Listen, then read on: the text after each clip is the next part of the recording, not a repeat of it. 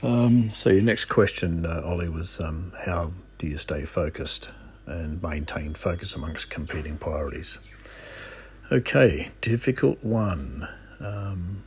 Certainly, I've had difficulties with remaining focused many times, and I would say now if I reflect on the times when I've been good at being focused and remaining focused, it's probably because I've been motivated to get through what I need to get through. So, I've got a real desire to get this done. So, yes, I suppose the first thing really does require motivation, doesn't it, to stay focused.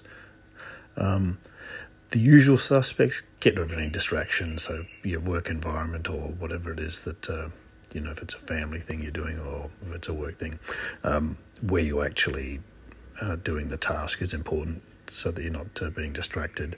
I think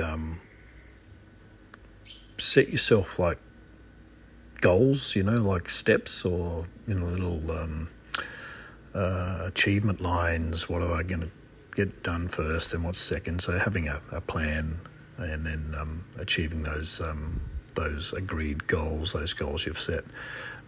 So that might be the way you might be making a list or whatever it might be, but stick to that. That's the hard part, sticking to it. But try and do one thing at a time too.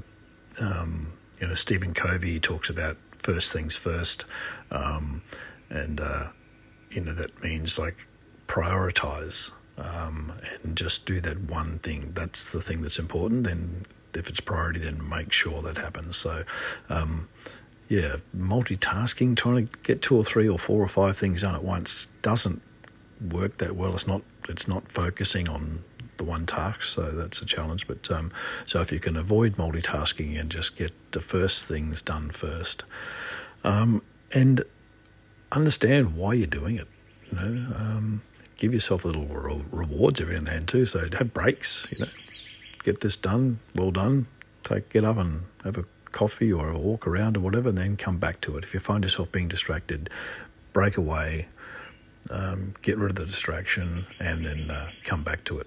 But look, I would say getting focused and staying focused is really difficult for most of us.